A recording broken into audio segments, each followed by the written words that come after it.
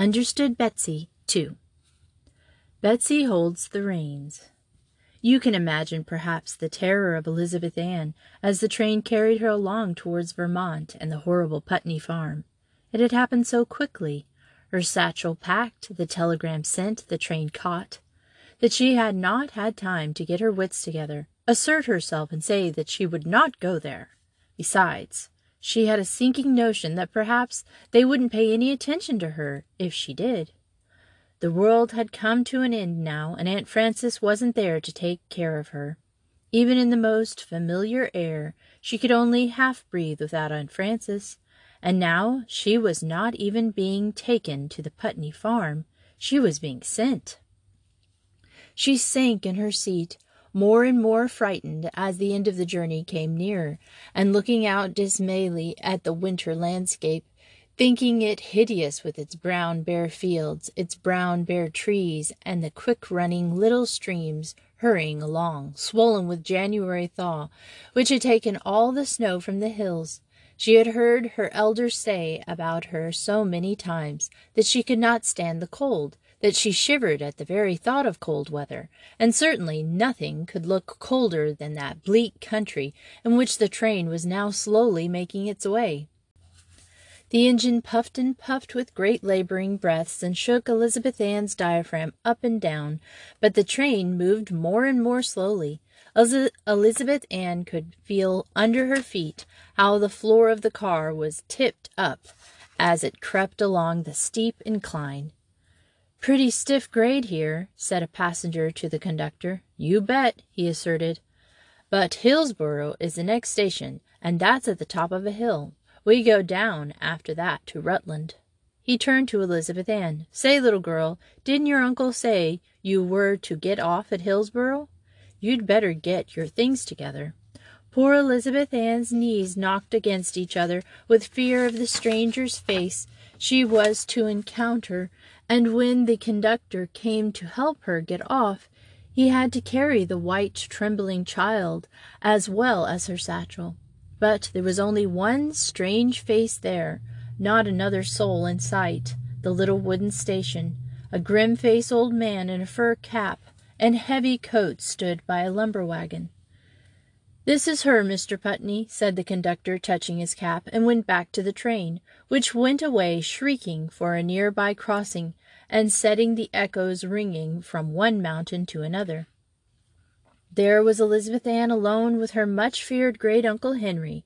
He nodded to her and drew out from the bottom of the wagon a warm, large cape, which he slipped over her shoulders. "The women folk were afraid you'd get cold drivin'," he explained.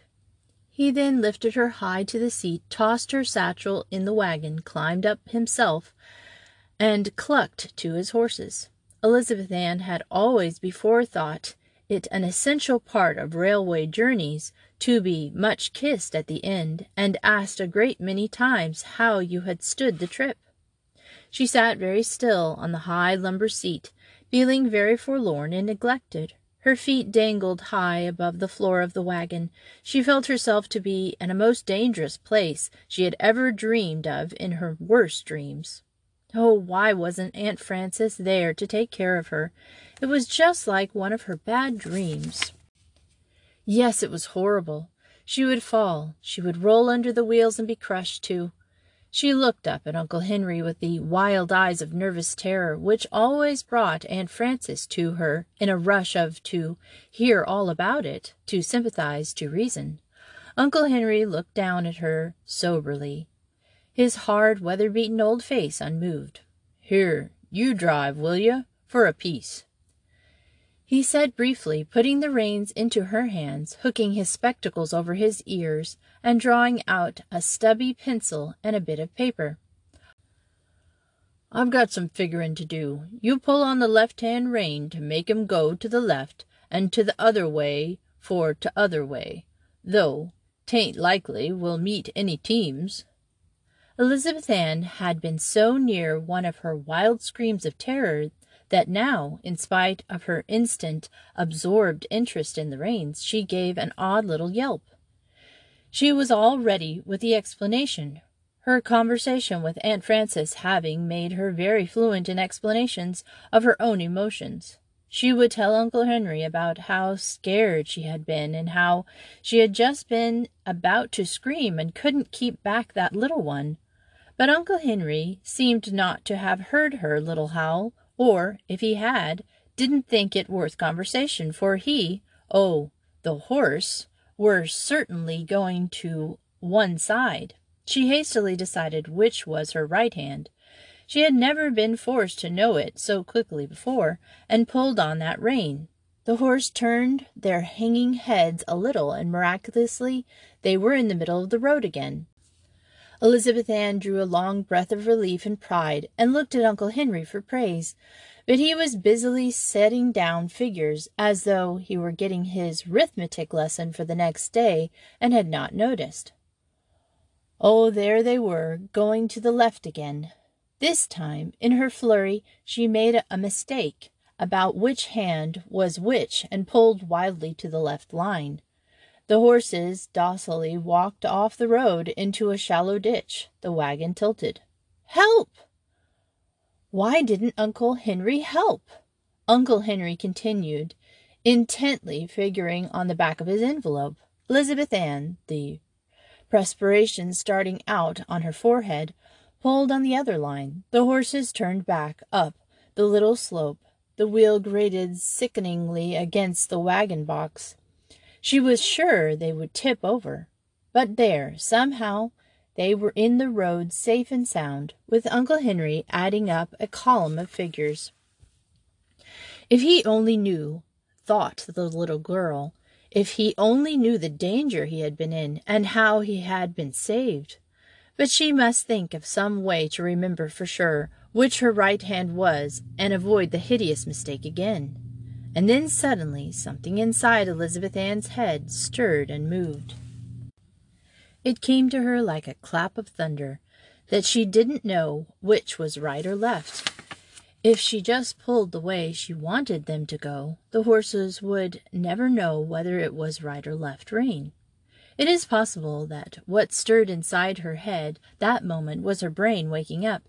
She was 9 years old, and she was in the 3rd A grade at school, but there was the first time she had ever had a whole thought of her very own. At home, Aunt Frances had always known exactly what she was doing, and had helped her over the hard places before she even knew they were there. And at school her teacher had been carefully trained to think faster than the scholars. Somebody had always been explaining things to Elizabeth Ann so carefully that she had never found out a single thing for herself before. This was a very small discovery, but it was her own. Elizabeth Ann was as excited about it as a mother bird over the first egg that hatches. She forgot how afraid she was of Uncle Henry, and poured out to him her discovery. "It's not right or left that matters," she ended triumphantly. "It's which way you want to go." Uncle Henry looked at her attentively as she talked, eyeing her sideways over the top of one spectacle glass. When she finished, "Well, now, that's so," he admitted, and returned to his arithmetic. It was a short remark, shorter than any Elizabeth Ann had ever heard before. Aunt Frances and her teachers always explained matters at length, but it had a weighty, satisfying ring to it. The little girl left the importance of having her statement recognized. She turned back to her driving. The slow, heavy plow horse had stopped during her talk with Uncle Henry. They stood at still now, as though their feet had grown to the road. Elizabeth Ann looked up at the old man for instructions, but he was deep in his figures. She had been taught never to interrupt people, so she sat still and waited for him to tell her what to do. But although they were driving in the midst of a winter thaw, it was a pretty cold day, with an icy wind blowing down the back of her neck. The early winter twilight was beginning to fall, and she felt rather empty. She grew tired of waiting, and remembered how the grocer boy at home had started his horse. Then, summoning all her courage, with an uneasy glance at Uncle Henry's arithmetical silence, she slapped the reins up and down on the horses. and made the best imitation she could of the grocer boy's cluck. The horses lifted their heads, and they leaned forward. They put on one foot before the other. They were off. The color rose hot on Elizabeth Ann's happy face. If she had started a big red automobile, she would not have been prouder, for it was the first thing she had ever done all herself, every bit, every smitch. She had thought of it, and she had done it, and it had worked. Now for what seemed to her a long, long time she drove as hard as she could think of nothing else. She guided the horses round stones. She cheered them through freezing mud puddles and melted snow. She kept them in the anxiously exact middle of the road.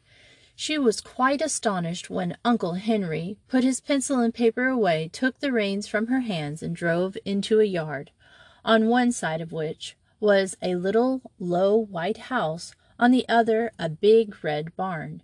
He did not say a word, but she guessed that this was the Putney farm. Two women in gingham dresses and white aprons came out of the house. One was old, and one might be called young, just like Aunt Harriet and Aunt Frances. But they looked very different from those aunts. The dark-haired one was very tall and strong-looking, and the white-haired one was very rosy and fat. They both looked up at the little thin, white-faced girl on the high seat and smiled. "Well, father, you got her." And the brown-haired one said this. She stepped up to the wagon and held up her arms to the child. "Come on, Betsy, and get some supper," she said, as though Elizabeth Ann had lived there all her life and just driven into town and back. And that was the arrival of Elizabeth Ann at the Putney farm. The brown-haired one took a long, strong step or two and swung her up on the porch. "You take her in, Mother," she said. "I'll help Father unhitch." The fat, rosy, white-haired one took Elizabeth Ann's skinny, cold little hand in her soft, warm, fat one, and led her along to the open kitchen door. "I'm your Aunt Abigail," she said, "your mother's aunt, you know. And that's your cousin Anne that lifted you down, and it was your Uncle Henry that brought you out from town." She shut the door and went on. "I don't know if Aunt Harriet ever happened to tell you about us, and so—" Elizabeth Ann interrupted her hastily. She recollected of all Aunt Harriet's remarks vividly before her. Oh, yes, she said. "She always talked about you. She talked about you a lot. The little girl stopped short and bit her lip. If Aunt Abigail guessed from the expression on Elizabeth Ann's face what kind of talking Aunt Harriet had been, she showed it only by a deepening of the wrinkles all around her eyes. She said gravely, "Well, that's a good thing. You know all about us, then." She turned to the stove and took out of the oven a pan of hot baked beans, very brown and crispy on top. Elizabeth Ann detested beans, and said over her shoulder, "Take your things off, Betsy, and hang 'em on the lowest hook back of the door. That's your hook." The little girl fumbled forlornly with the fastenings of her cape and the buttons of her coat. At home, Aunt Frances or Grace had always taken off her wraps and put them away for her. When very sorry for herself she turned away from the hook, Aunt Abigail said, "Now you must be cold. Put a chair right up here by the stove." And she was stepping round quickly as she put supper on the table. The floor shook under her. She was one of the fattest people Elizabeth Ann had ever seen. After living with Aunt Frances and Aunt Harriet and Grace, the little girl could scarcely believe her eyes. She stared and stared. Aunt Abigail seemed not to notice this. Indeed, she seemed for the moment to have forgotten all about the newcomer. Elizabeth Ann sat on the wooden chair, her feet hanging. She had been taught that it was not good manners to put her feet on the rungs, looking about her with miserable homesick eyes. What an ugly, low-ceilinged room! Only a couple of horrid kerosene lamps for a light, and they didn't keep any girl, evidently, and they were going to eat right in the kitchen, like poor people, and nobody spoke to her, or looked at her, or asked her how she had stood the trip. And here she was, millions of miles away from Aunt Frances, without anybody to take care of her. She began to feel the tight place in her throat, which, by thinking about hard, she could always turn into tears, and presently her eyes began to water. Aunt Abigail was not looking at her at all, but she now stopped short in one of her rushes at the table, sat down the buttered plate she was carrying, and said, "Here," as though she had forgotten something. She stooped, it was perfectly amazing how spry she was, and pulled out from under the stove a half-grown kitten, very sleepily, yawning and stretching, and blinking its eyes. "There, Betsy," said Aunt Abigail, putting the little yellow and white ball into the child's lap. "There is one of old Whitney's kittens that didn't get given away last summer, and she pesters the life out of me. If you want to take the trouble to feed her and all, you can have her for your own."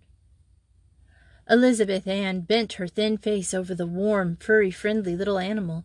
She could not speak. She had always wanted a kitten, but Aunt Frances and Aunt Harriet and Grace had always been sure that cats brought diphtheria and tonsillitis and all sorts of dreadful diseases to delicate young little girls, and she was afraid to move for fear the little thing would jump down and run away.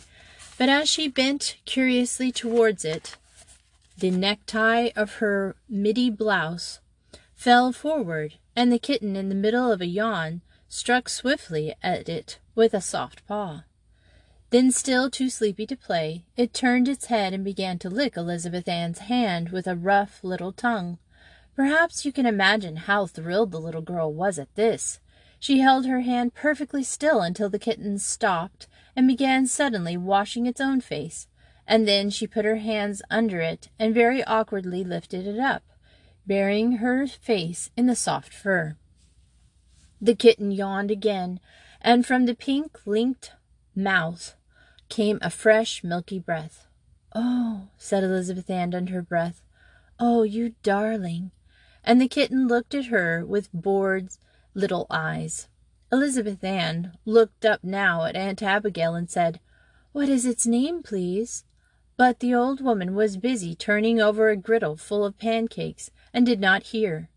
On the train, Elizabeth Ann had resolved not to call these hateful relatives by the same name she had for dear Aunt Frances, but she now forgot that resolution and said again, "Oh, Aunt Abigail, what is its name?" Aunt Abigail faced her blankly. "Name?" she asked. "Whose?" "Oh, the kitten's." "Goodness, child, I stopped racking my brain for kitten names 60 years ago. Name it yourself, it's yours." Elizabeth Ann had already named it in her own mind, and the name she had always thought she would call a kitten by it, if she ever had one, was Eleanor, the prettiest name she knew. Aunt Abigail pushed a pitcher towards her. "There's the cat saucer under the sink. Don't you want to give her some milk?" Elizabeth Ann got down from her chair, poured some milk into the saucer, and called, "Here, Eleanor, here, Eleanor."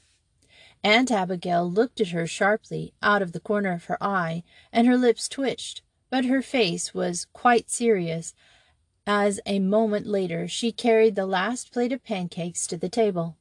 Elizabeth Ann sat on her heels for a long time watching the kitten lap up the milk, and she was surprised when she stood up to see that Cousin Anne and Uncle Henry had come in, very red-cheeked from the cold air. "Well, folks," said Aunt Abigail, "don't you think we've done some lively stepping round, Betsy and I, to get supper all on the table for you?" Elizabeth Ann stared. What did Aunt Abigail mean? She hadn't done a thing about getting supper. But nobody made any comment, and they all took their seats and began to eat. Elizabeth Ann was astonishingly hungry, and she thought she would never get enough of the creamed potatoes, cold ham, hot chocolate, and pancakes. She was very much relieved that her refusal of beans caused no comment. Aunt Frances had always tried very hard to make her eat beans because they have so much protein in them, and growing children need protein.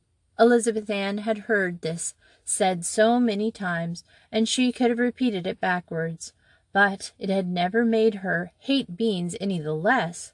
However, nobody here seemed to know this, and Elizabeth Ann kept her knowledge to herself.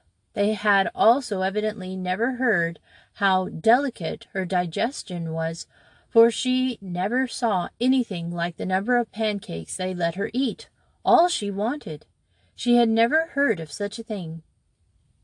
They still did not ask her how she had stood the trip.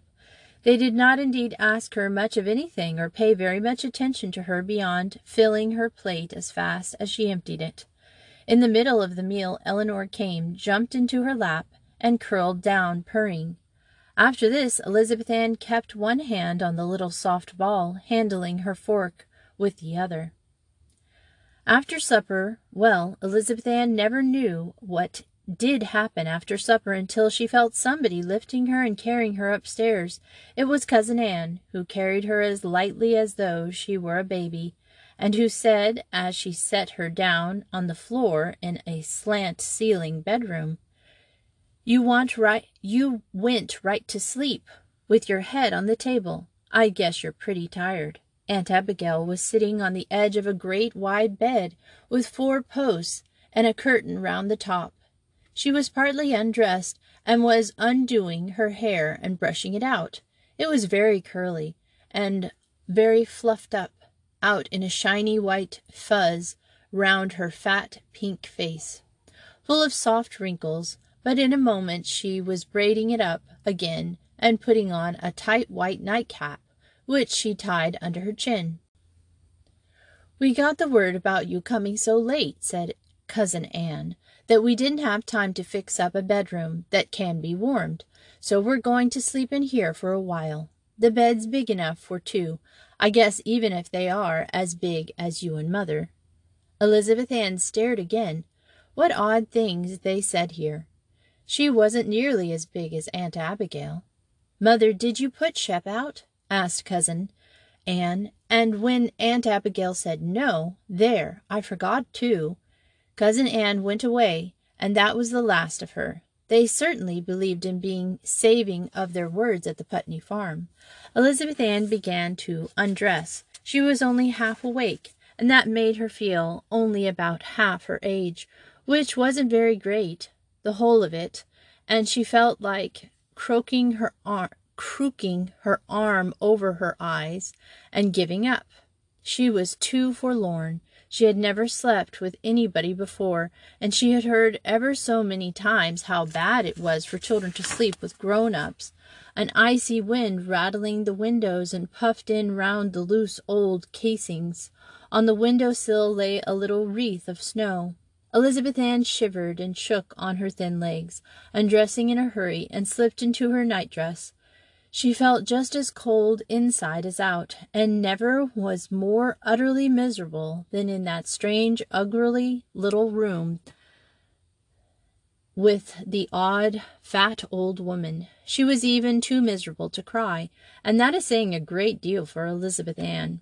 She got into bed first because Aunt Abigail said she was going to keep the candle lighted for a while and read, and anyhow, she said, I'd better sleep on the outside to keep from rolling out. Elizabeth Ann and Aunt Abigail lay very still for a long time, Aunt Abigail reading out of a small, worn old book. Elizabeth Ann could see its title, Essays of Emerson. A book with the name had always laid on the center table in Aunt Harriet's house, but that copy was all new and shiny, and Elizabeth Ann had never seen anybody look inside it. It was a very dull-looking book, with no pictures and no conversations. The little girl lay on her back, looking up at the cracks in the plaster ceiling and watching the shadows sway and dance as the candle flickered in the gusts of cold air. She herself began to feel a soft, persuasive warmth. Aunt Abigail's great body was like a stove.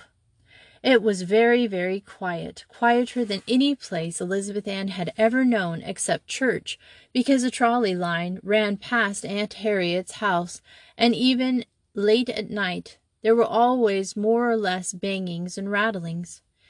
Here there was not a single sound except the soft, whispery noise when Aunt Abigail turned over a page as she read.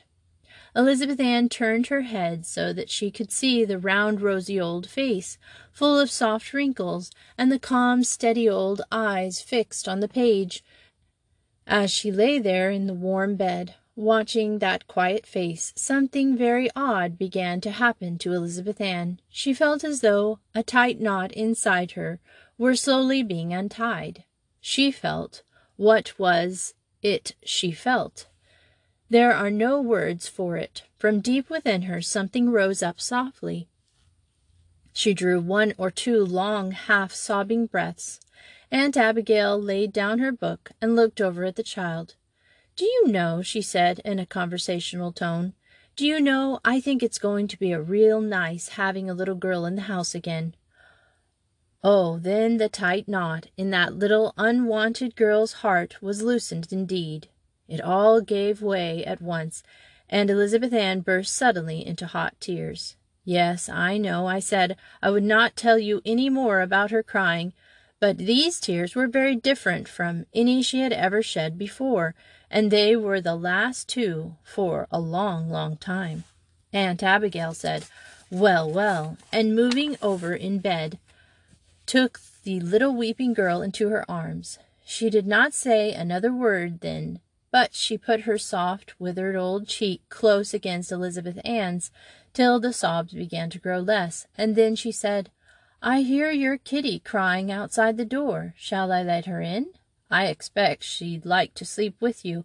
I guess there's room for 3 of us." She got out of bed as she spoke, and walked across the room to the door. The floor shook under her great bulk, and the peak of her nightcap made a long, grotesque shadow. But as she came back with the kitten in her arms, Elizabeth Ann saw nothing funny in her looks. She gave Eleanor to the little girl and got into bed again. "There now, I guess we're ready for the night," she said. "You put the kitty on the other side of you, so she won't fall out of bed." She blew the light out and moved over a little closer to Elizabeth Ann, who immediately was enveloped in that delicious warmth. The kitten curled up under the little girl's chin, between her and the terrors of dark room looming, the rampart of Aunt Abigail's great body.